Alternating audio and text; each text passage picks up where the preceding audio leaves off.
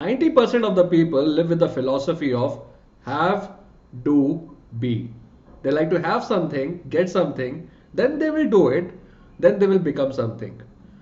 Well, friends, action takers do the reverse. They become something by doing whatever it takes, and then they have it all.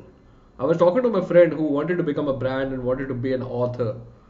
And he said that once I will get out of my organization and when I'll have all the time, all the money, then I will start writing and then I'll become a brand and an author. Action takers do the reverse. They become by doing whatever it takes and then they have it all. Well, this is a video I did hear from one of my mentor last week and thought of sharing to all you action takers.